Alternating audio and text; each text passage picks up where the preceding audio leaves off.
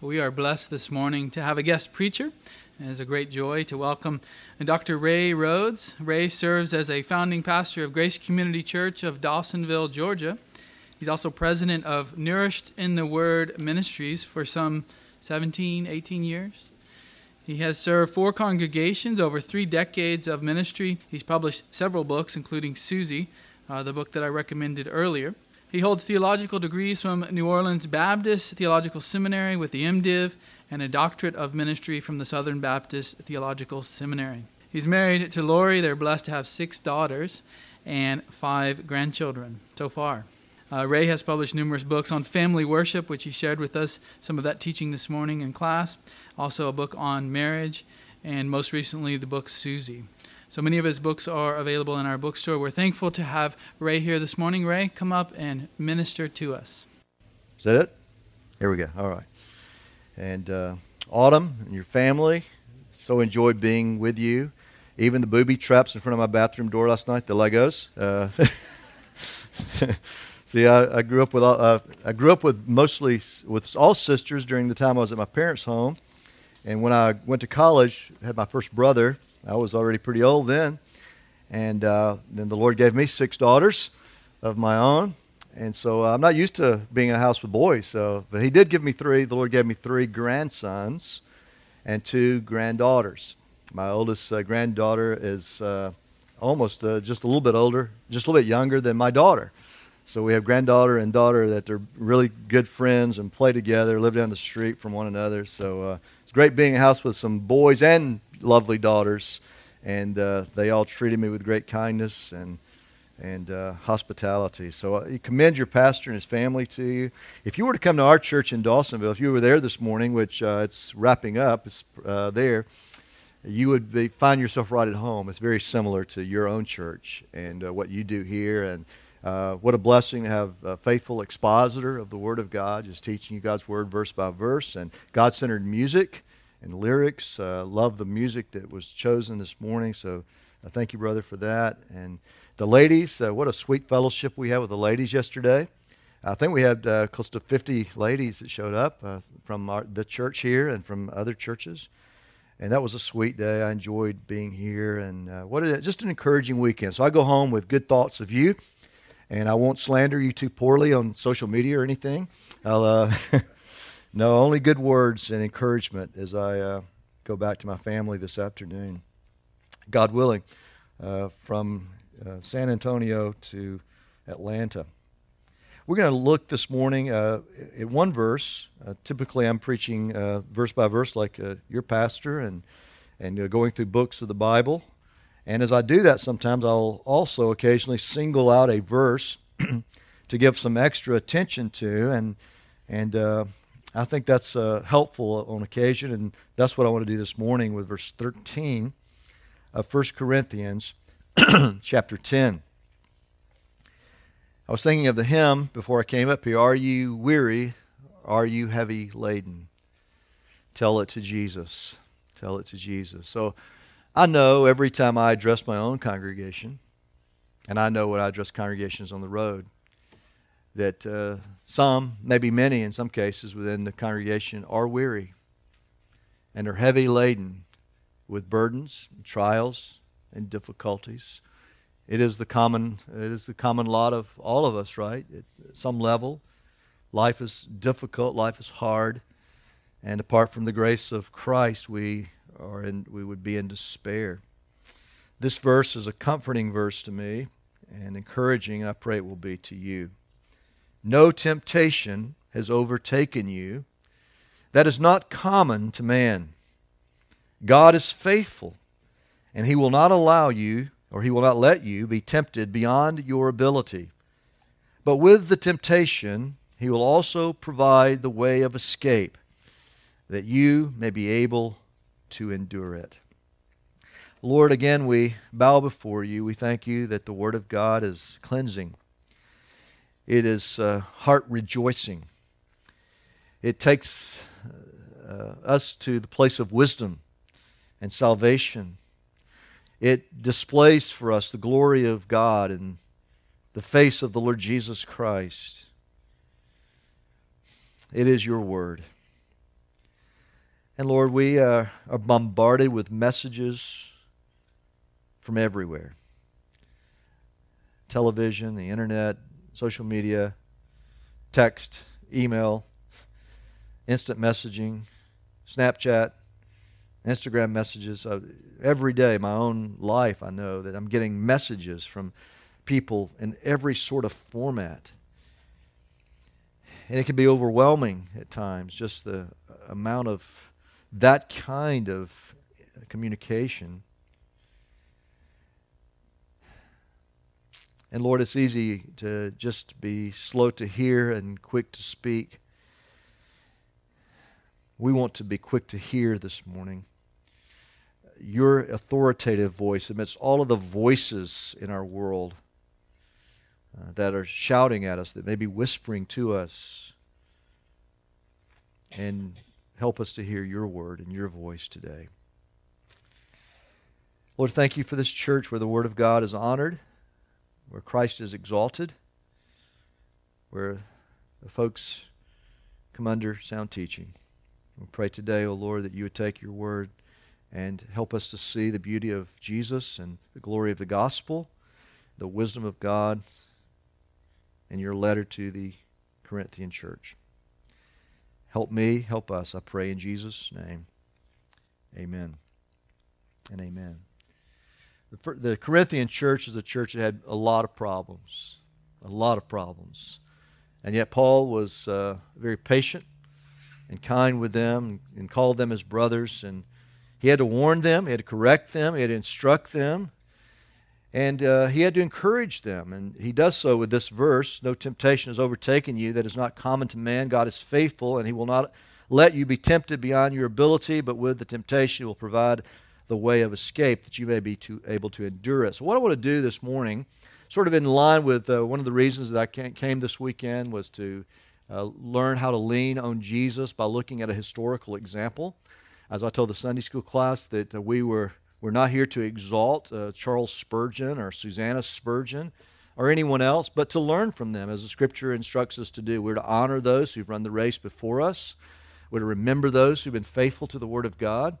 And I hope that you are a diligent reader, first of all, of Scripture, knowing your hymn book, as we mentioned as well this morning, but also that you read Christian history and good biographies. There's always something to learn from someone's life as they followed Christ. So as Paul says, imitate me as I follow Jesus, and that's helpful to us. So in this sermon, I'm going to open up with some examples from some challenges that Charles Spurgeon faced. Then we're going to go look at the text a little bit more in depth, and then I'm going to close with some application from Spurgeon's life. Some of these things I'm going to share with you may be a bit surprising if you know anything about Spurgeon. Maybe you've imagined him to be the larger-than-life figure, and he was that in more ways than one. He was a tremendous thinker, a powerful preacher. Thousands every week came to hear him preach. Sometimes he would preach 12 times a week, especially in his early ministry. They could not build a building that could hold all the people that wanted to hear him.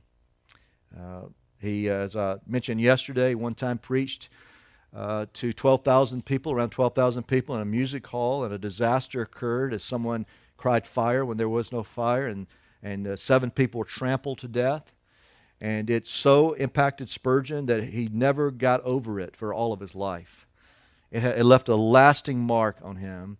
Though he served God joyfully and faithfully for the remainder of his life, there was a season in which he imagined he would be out of the ministry, that he might die himself. He preached to 24,000 people one time in the Crystal Palace. They would fill up buildings and have to lock the doors to keep people from rushing inside.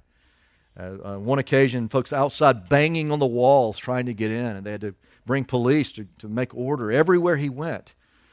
And he became a pastor in London at 19 years of age. What were you doing at 19?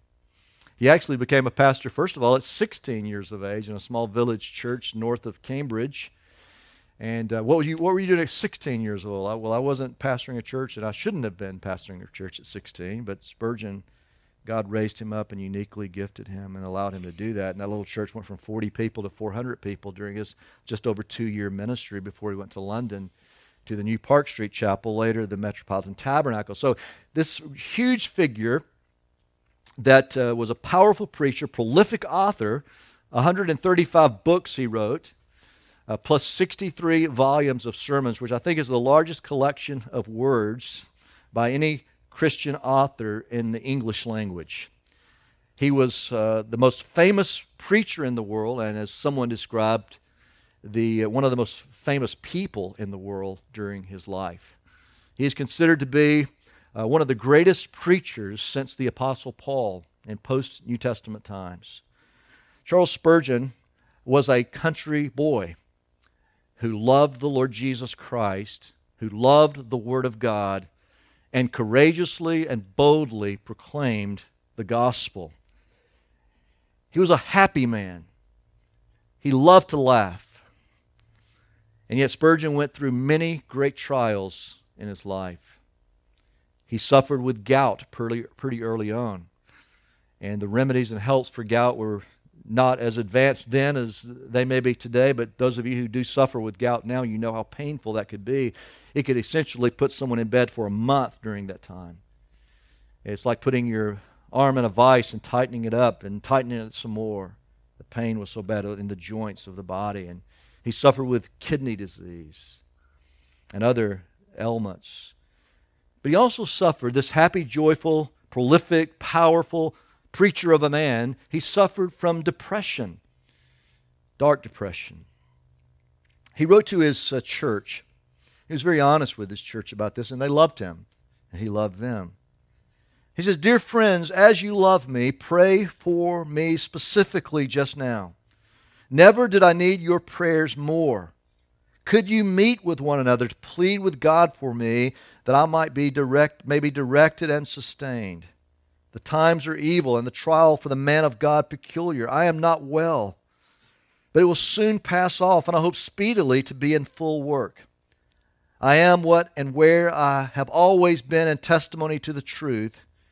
We shall, as a church and people, have to bear our witness for the Lord, and He will not fail us." Just one of the trials of his ministry that he was going through at that time. He battled through great controversies.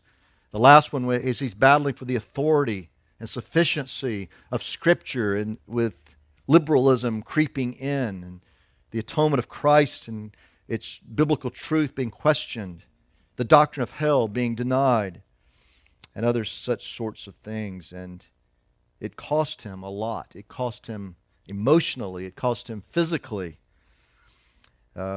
His wife believed that that last controversy was at least the human reason for his death at age 57. So I'll be 58 next Friday. Put that on your calendar. Friday is my birthday. And pray for me on my birthday. I'll be 58. Spurgeon died at 57 and a half. In 1891, he describes his week and the strain that he felt during that week. He told his congregation that he broke down. He said, "You will bear with me a little longer, and when I grow too old and feeble, you must find someone else." You got to remember, Spurgeon was out of his pulpit about a third of the time throughout his ministry. And yet his church loved him, and they supported him. They walked with him through both his hard times and recognized that God was using him to minister to others. But he was away probably for his health at least a third of the time, and no one ever even suggested, imagined, desired in any way another pastor who could be with them more. They knew God had called him to be their pastor. And yet at times he confessed to feeling weak and worthless. It's hard to imagine, isn't it? The Spurgeon we know that we've read about, that such a man could feel worthless and weak and sadly bruised. I am no Spurgeon, but I have felt those very things many times in my life and my ministry, weak, worthless, and bruised. He said one time, "There is no music in me now. There's a rift which lets out all the melody." He told his students at his college, "One crushing stroke has sometimes laid the minister very low." He wrote, "My spirits were sunken so low that I could weep by the hour like a child, and yet I know not what I wept for." I don't know if you've ever experienced anything like that. Just overwhelmed with sadness. A sadness that you cannot point to a specific reason why you're sad. Tears that fall and not knowing specifically why those tears are falling. Weeping uncontrollably. Susie, his wife, was also sick. She said, "My own condition is such that I must have his help or faint and utterly fail. And I know that there are many in like stress of need who will seek the King's face with me." In the midst of their challenges, they leaned on Christ. Spurgeon wrote of his bodily pain and his mental depression. He said, "Of all the things in the world to be dreaded, despair is the chief. Let a man be abandoned to despair, and he is ready for all sorts of sins. When fear unnerves him, action is dangerous. But when despair has loosed his joints and paralyzed his conscience, the vultures hover around him, waiting for their prey." So I think Spurgeon fell into seasons of despondency and despair for several reasons. He believed it was just sort of a part of the way he was made. I believe his health contributed to it. All these various illnesses, the gout, the Bright's disease, the increasing weight that came along with those sorts of things. Spurgeon was never very athletic. He later looked back and regretted not being more athletic in his younger days. Even as a young man, he's locked up to books, reading. He wanted to read, and read some more. He was never very athletic, and as he got older, he gained a lot of weight. He had another reason was the very stresses. He was constantly facing some sort of stress. I think we could point to at least 5 great controversies in his ministry, difficult controversies. There's a great book that deals with some of the controversies of Spurgeon. If you want to jot it down and read it, it's called The Forgotten Spurgeon by Ian Murray. It's a really good book. Gives you some insight on some of the theological battles that Spurgeon was dealing with. Especially early in his ministry, the papers slandered him. They called him names. He was like a country bumpkin to the elite. They discounted his old-fashioned doctrine. They considered him too much of a showman in their view. He was very different from the sort of highbrow pastors that London was accustomed to in its large churches. Spurgeon spoke to the common man, and the common man heard him gladly. And they came, they walked, they found a way to the church week after week. And when the Metropolitan Tabernacle was built, it was built to seat about a little over 5,000 people, but 6,000 people packed in each week, and others outside who couldn't gain entrance to the church. Common people primarily. Even though he was friends with the prime ministers of England, and they sought his counsel. It is said that even Queen Victoria wore disguise and snuck into the church to hear Spurgeon. Mark Twain heard Spurgeon. Great leaders in America came over. President Garfield came to hear Spurgeon. He was a famous preacher. But mostly it was just folks like me and you, regular folks. The lower to middle class of society, the shopkeepers, the clerks, the laborers who came to hear Charles Spurgeon. And so he ministered to this vast congregation. He had this global sort of ministry, and he did so at times through a broken heart. He ministered to his own people while his own heart was breaking. He was a pastor to a people who would be his own pastor. In many ways, it was his wife that nurtured him and cared for him. So he had these stresses, controversy, slander, sick wife. After about 10 or 12 years of marriage, his wife was essentially an invalid for the rest of their marriage, homebound, requiring regular care. Spurgeon, though he was not home all the time, he saw to it that she had people around her who care for her. He had the responsibilities of his church and the 60 institutions that were connected to his church. His larger ministry to the world, loss of friendships as folks departed for him as he stood strong for truth. And he died in part of a broken heart. Even with all the diseases, it was a broken heart that Susie believed pushed him over the edge, over the loss of students that he had poured his life into, training them in the faith. One of his tragedies, someone said, almost unseated his reason, after which he hid himself from the public, spent hours in tears by day and dreams of terror by night. And this deepened that tragedy, the effects of it I mentioned earlier, and he never fully recovered. He often quoted in his sermons, John Bunyan's Pilgrim's Progress. He said, "There are dungeons beneath the castle of despair, as dreary as the abodes of the lost, and some of us have been in them." He was tempted and tried and pressed and stressed. Well, let's look at this verse. The Bible says, no testing, no temptation has overtaken you that is not common to man. But God is faithful. This verse is set in the context of Israel's unfaithfulness. If you look at all of 1 Corinthians 10 there, you see that God led the people out of Egypt. He provided for them. He protected them. He cared for them. And yet they grumbled against Him. They turned to idolatry. They turned to immorality. They presumed upon God. They took lightly the provision and promises of God and thought God was sort of their genie in a bottle who would give them what they wanted when they wanted it. And so the Bible says that God brought great suffering. Some were destroyed by the destroyer, the Scripture says here in verse 2. Verse 11 said that what happened to Israel happened for our example. Our example. It was written down for our instruction. That we'll not go the way of Israel. We'll not turn away from God. That we'll not worship idols. You say, well, no one here has a statue that we bow down to. But what about the idols of the heart? An idol is the thing that you dream of, and that if you can't get, it upsets you. It frustrates your plans. You cannot be content. If I can't have this, and it can be anything.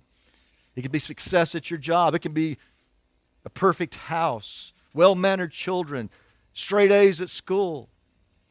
It could be a car, a boat, a vacation, a second or third house.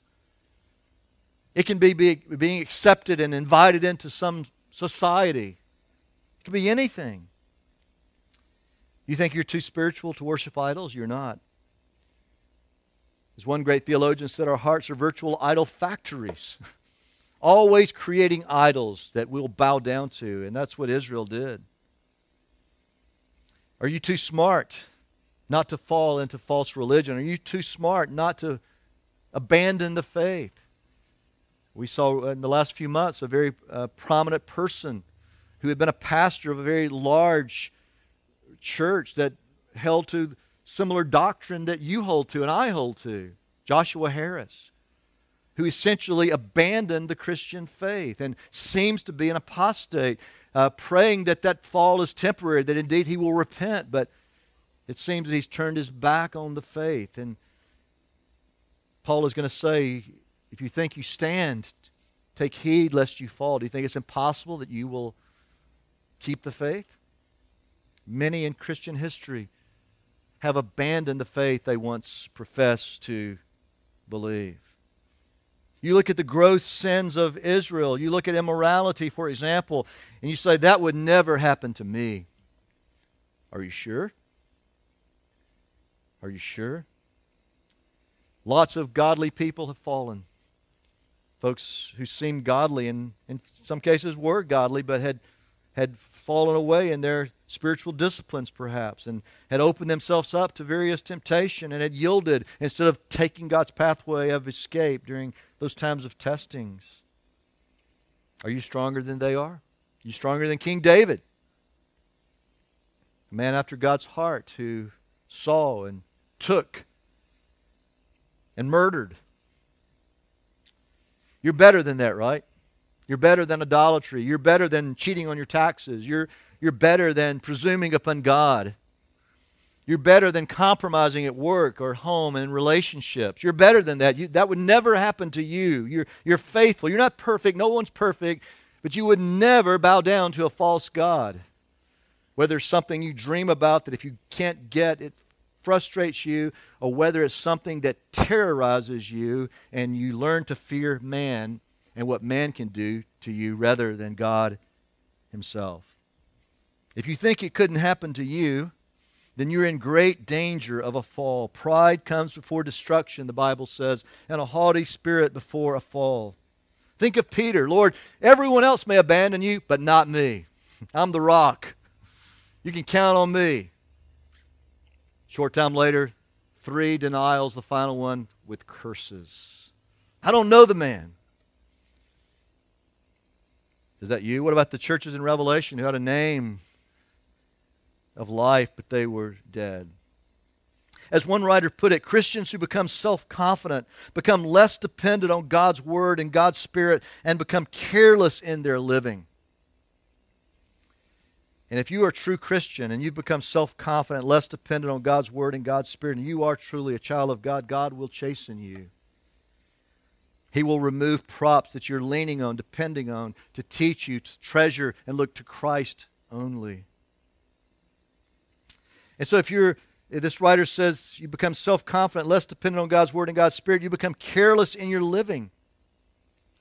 And as carelessness increases, openness to temptation increases. And resistance to sin decreases. When we feel most secure in ourselves, when we think our spiritual life is strongest, our doctrine the soundest, our morals the purest, we should be most on our guard and most dependent upon the Lord.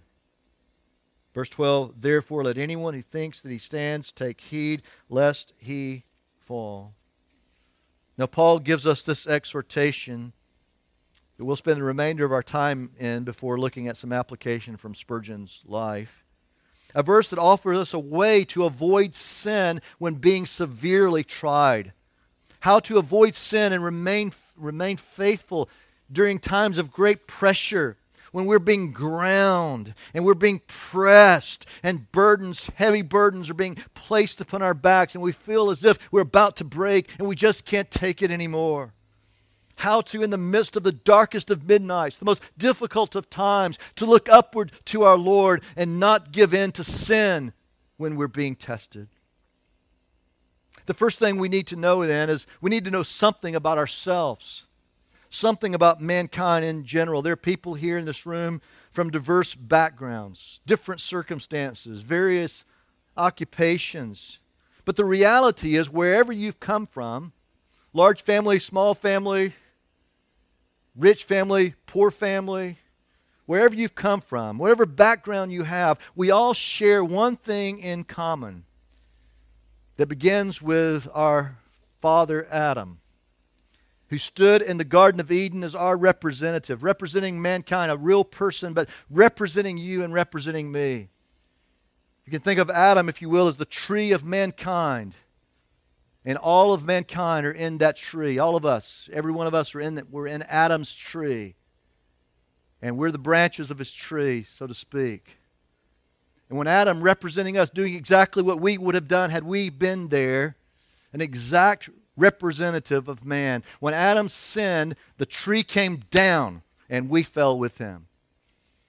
And you can take a dead Christmas tree. We like to go out and cut our own Christmas tree at Christmas time. And I've heard of people that were not thinking very clearly. They take their Christmas tree after Christmas that they had cut and put in their base, and after Christmas plant it in the yard and expect it to grow. Well, that won't work. That won't work. That's the way mankind is. We've fallen. And like the old commercial used to say, the lady who had fallen, she says, I've fallen and I can't get up. In Adam, all fell, all have sinned, and all have come short of the glory of God. By nature, we're sinners, and we know that because we start making conscious choices to sin against God. Our choices reveal our nature, and we just pass it down generation to generation to generation to generation. Sin has come into the world, death through sin. Death is spread to all men. All have sinned and come short of the glory of God. And the wages of sin is death, the Bible says. Paradise has been lost. Death has spread like a disease. And the world has suffered the effects of our sin and has fallen. Even the world around us, even beautiful Texas, even the yellow rose of Texas, whatever that is, I'm not sure. I just heard it somewhere by a great theologian. Even the flowers of Texas are fallen. Everything is groaning. Creation itself is groaning, awaiting redemption. And listen, here's good news for you. Sometimes we think of heaven as this place where we just sort of float around as ghosts. But the Bible says God is creating new heavens and a new earth. And we will walk on the new earth. We will live in the new heavens. And we will touch and taste and experience and see and feel. It will be a material world. As I told the ladies yesterday, we're in Georgia, we like to brag on our peaches. South Carolina says they make more. And yesterday they proved it in another way, I guess, but for you football fans. But I tell our congregation all the time that we enjoy a good Georgia peach in season. But we've really never tasted the fullness of a peach. But we will when we get to the new heavens and the new earth. And I think our first reaction when we bite into that luscious peach is going to be, wow, it's going to be so stunning. Is all things are made new because the peaches in Georgia are fallen. They're feeling the effects of our fall. Everything is touched.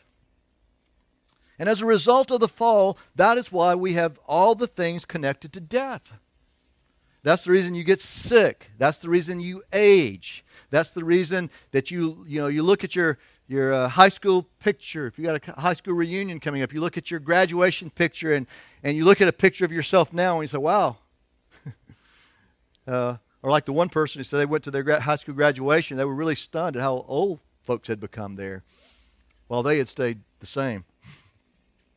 This is why we grow older. This is why we ache and we have pains. This is why we suffer and we get sick and ultimately we die. By nature, our nature has fallen.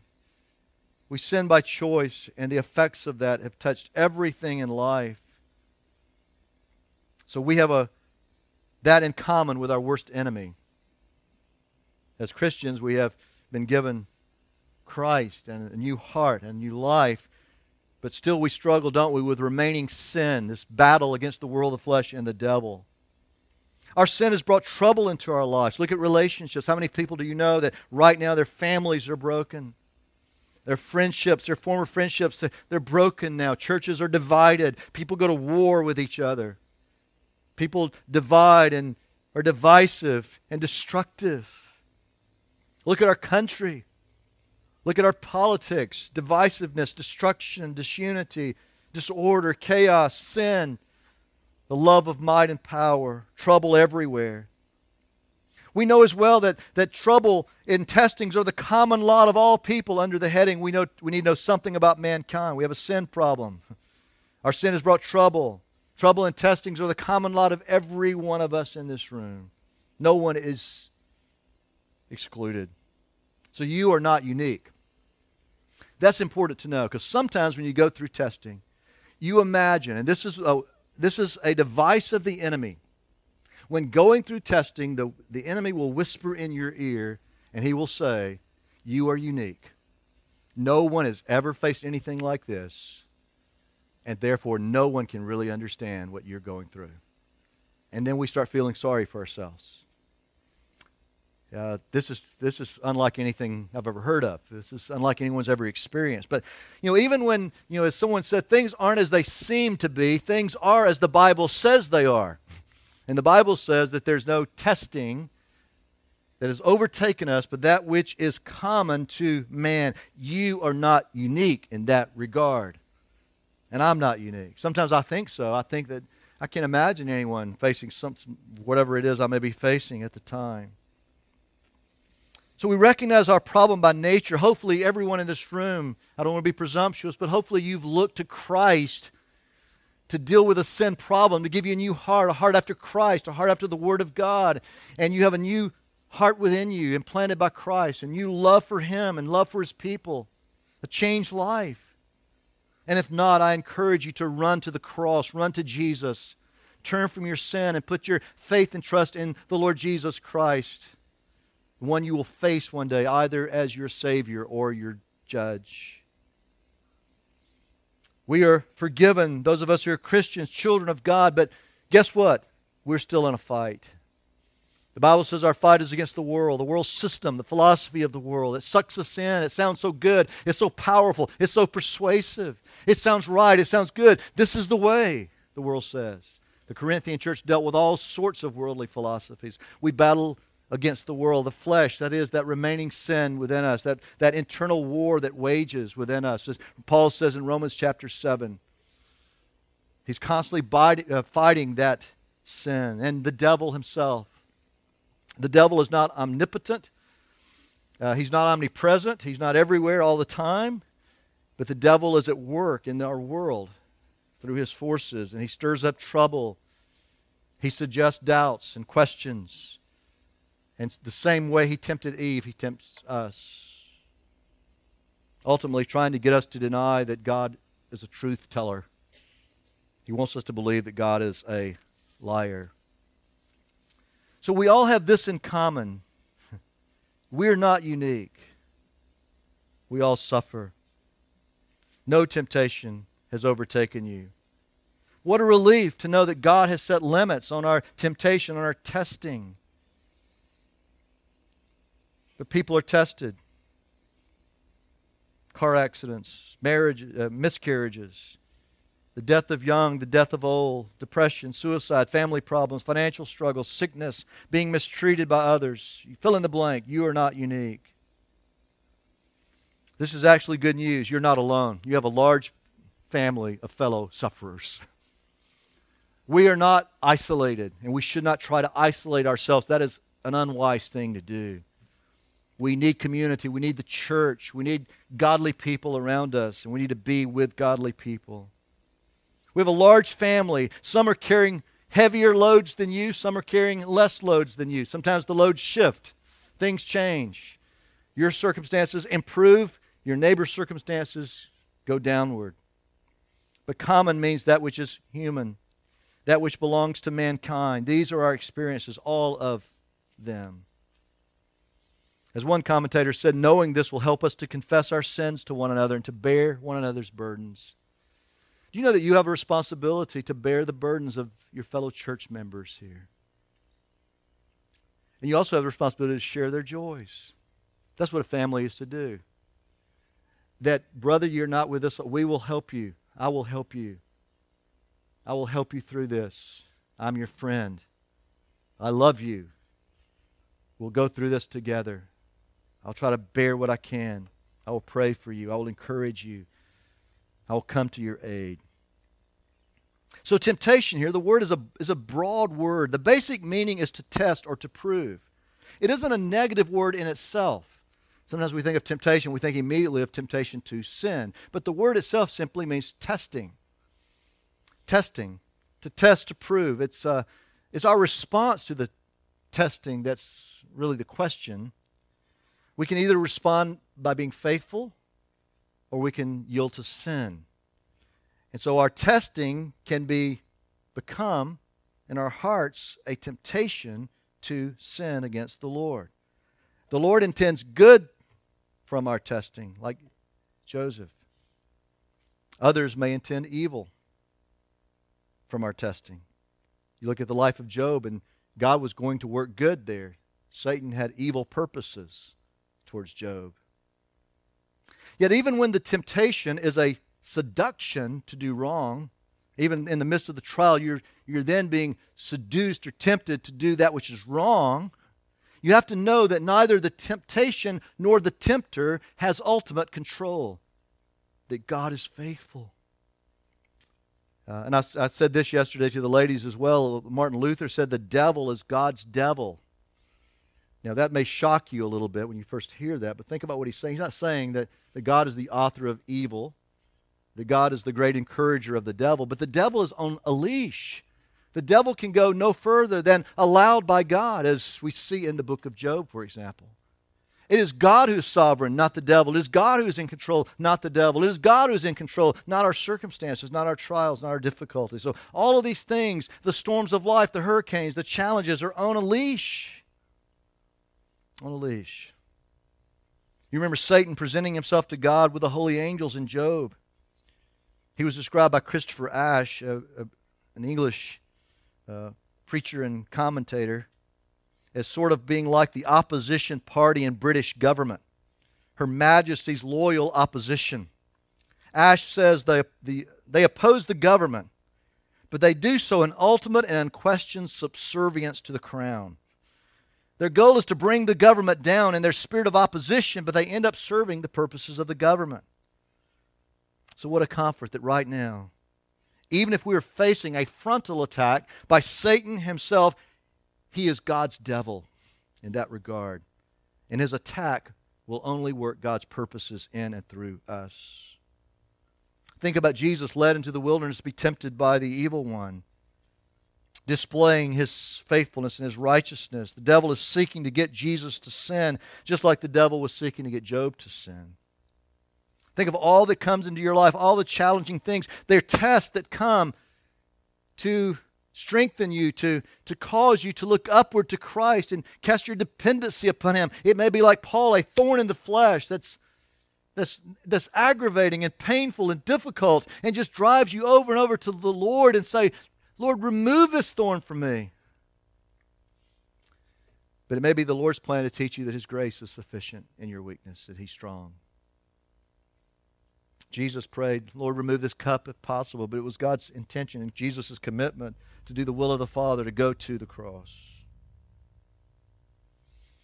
I think the idea in context is that we suffer, we may be vulnerable to making bad choices, and I think that's right. So when you go through a hard pressing, a deep trial, a dark season of your life, it is during those testings that God is trying to work righteously, God is working good in you, but you may be more vulnerable to yield to temptation when you're tested, when you're tired, when you're weary, when you're heavy laden. Temptation will come and try to seduce you away from the Lord. Maybe we choose revenge to someone who's wronged us. Maybe we try to escape through drugs or alcohol. How many professing Christians have done that? In the midst of a great trial, they've turned to alcohol or drugs to try to numb the pain. Or maybe we fall into an illicit relationship as a means of escape from our trial. Maybe we run up the credit cards. We try to spend our way to soothe our hurting heart through buying stuff. Maybe we fall out of church so we won't have to hear a sermon like this.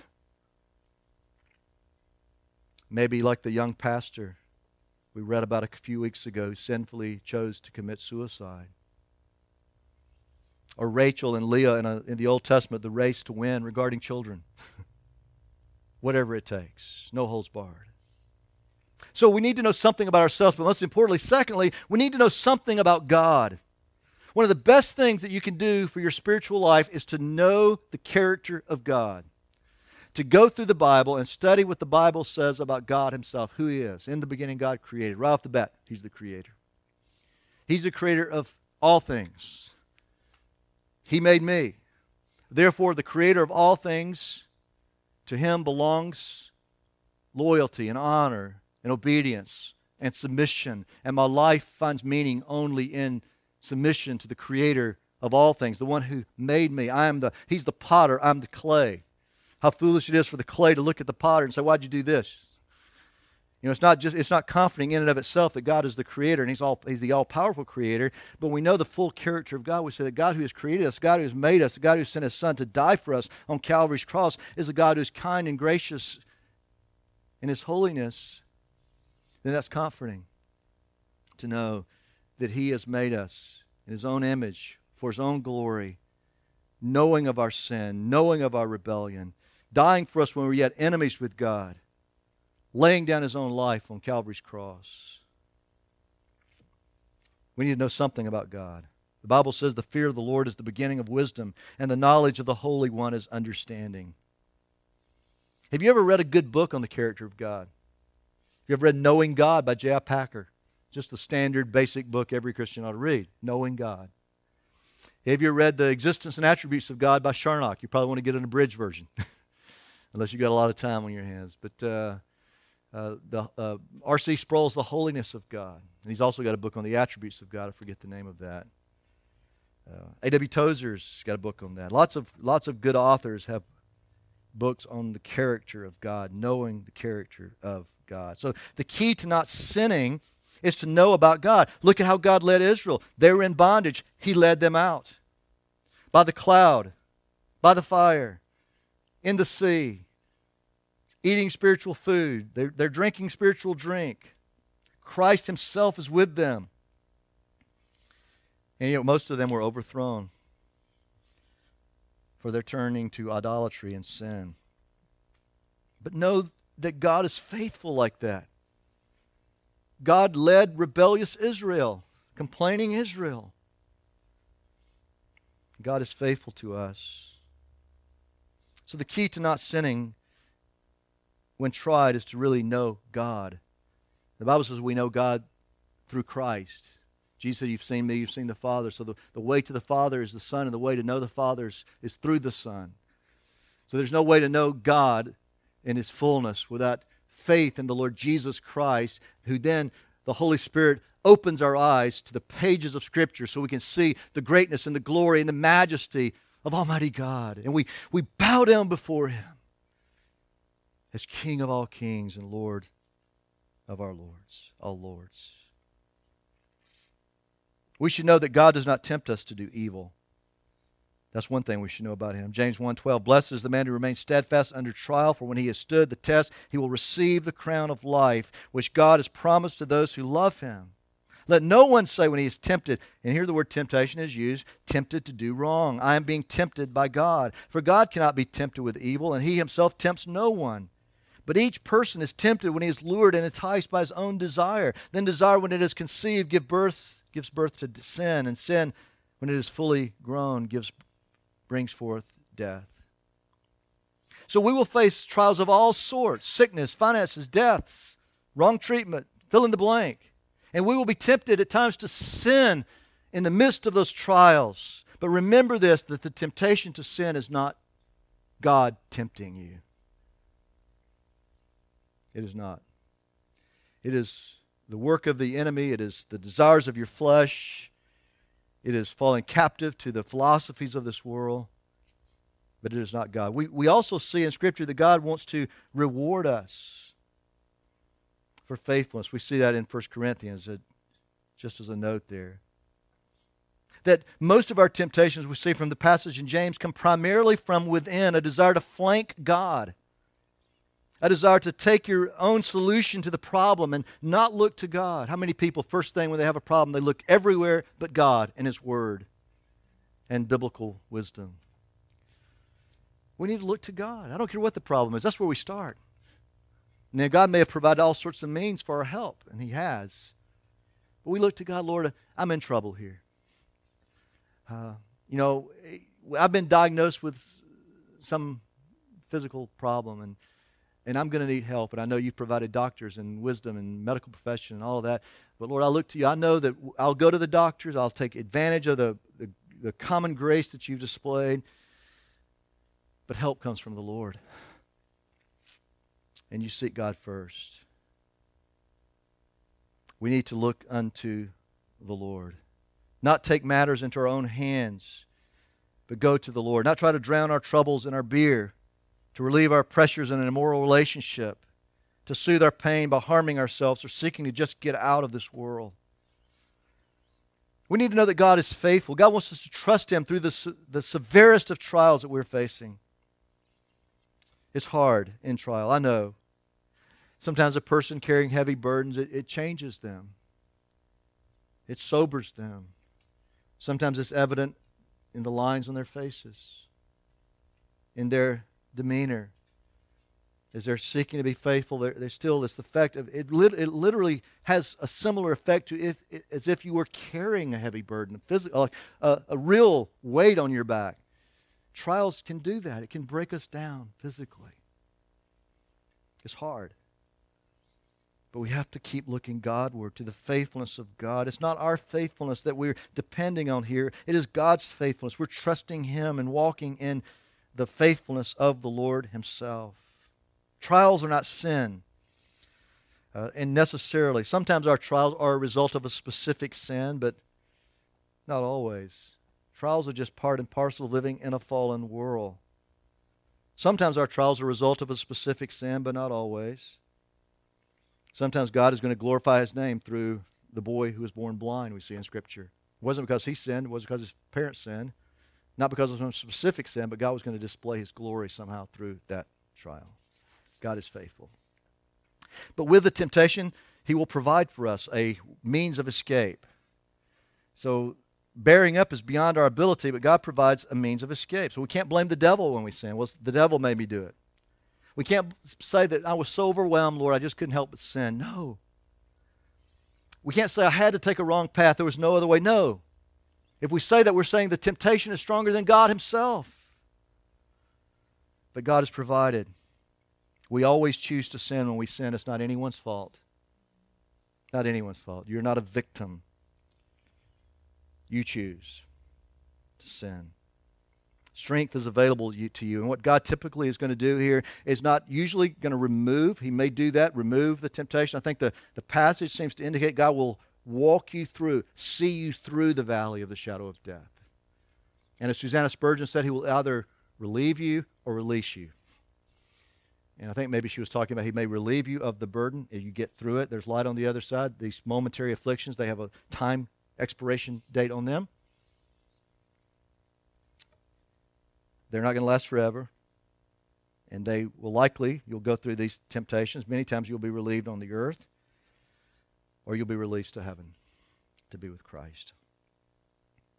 So the way of escape is through the Word of God. Jesus relied on Scripture when He was tested. The Spirit of God, the Spirit of God ministered to Christ. We depend on the Spirit through prayer, crying out to God, looking Godward. God is faithful, not allowing us to be tempted. He told His disciples, keep watching and praying that you may not enter into temptation. Believe that God will help us, hear us, answer us. Remember, we have a sympathetic high priest.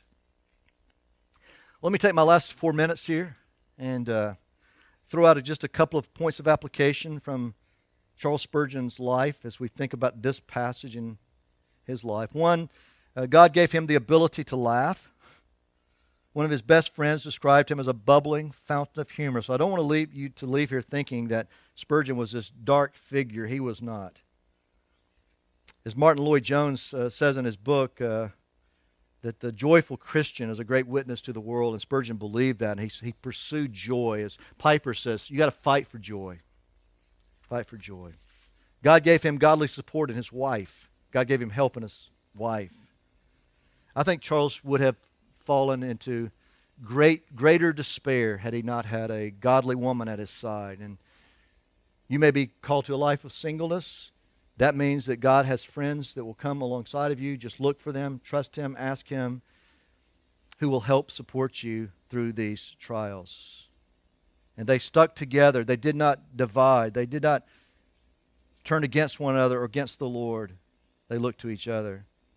Spurgeon used his trials to help others. He bent his own grief and his own comfort that he received to comfort others.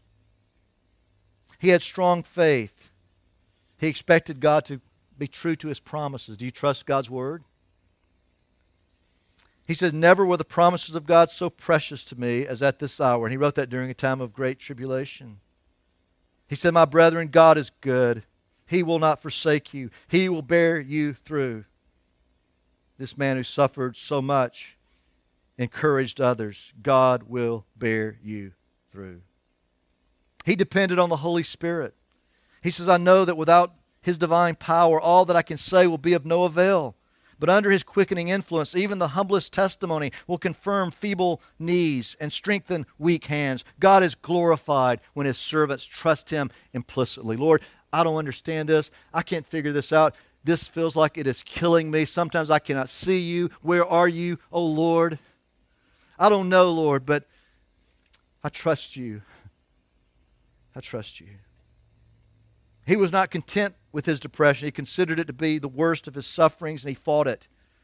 He said it usually carries with it a sense of loss, the loss of God's presence, so he fought it with faith. He cherished big thoughts about God. Susie Spurgeon wrote, "In times of trouble, the soul is greatly helped by cherishing great thoughts about God, and the devil will whisper in your ear, 'Hath God really said?' And then he will say to you, 'Thou shalt not surely die.'" It looks good. It smells good. It sounds good. Take it, brother. Take it, sister. It'll be good for you. God's holding you back. No, when you're tested, it is then that you must nurture and cultivate and cherish great thoughts about the high King of heaven and sing the hymn, "Be thou my vision." O Lord, my God. Spurgeon encouraged rest. He says, no person is designed to go on and on and on and on without rest. Some of you businessmen may need to hear that, or business ladies. Your life is just on and on and on and on and on and on, and you never hit the pause button. He said the bow is not meant to be always strung. You must unstring the bow. That's true for all of us, pastors and everyone else as well. He saw God's mercy coming with His sorrows. He says, we have suffered and we can testify. There's a point where suffering and pain are the vestibule of bliss. When they bring men as near to Jesus as they carried us, they are not angels in disguise, but seraphs all unveiled. And he didn't stop looking heavenward for help. Brothers and sisters, no testing has overtaken you except that which is common to man. You've just heard the doctor's report. You just got the phone call. You just got laid off at work. You just felt this strange pain. Your spouse just walked away from you. Your children rebelled against you and against God. You failed in some way. But even then, God is still faithful. When we're faithless, God is faithful. And with every testing comes God's means of escape.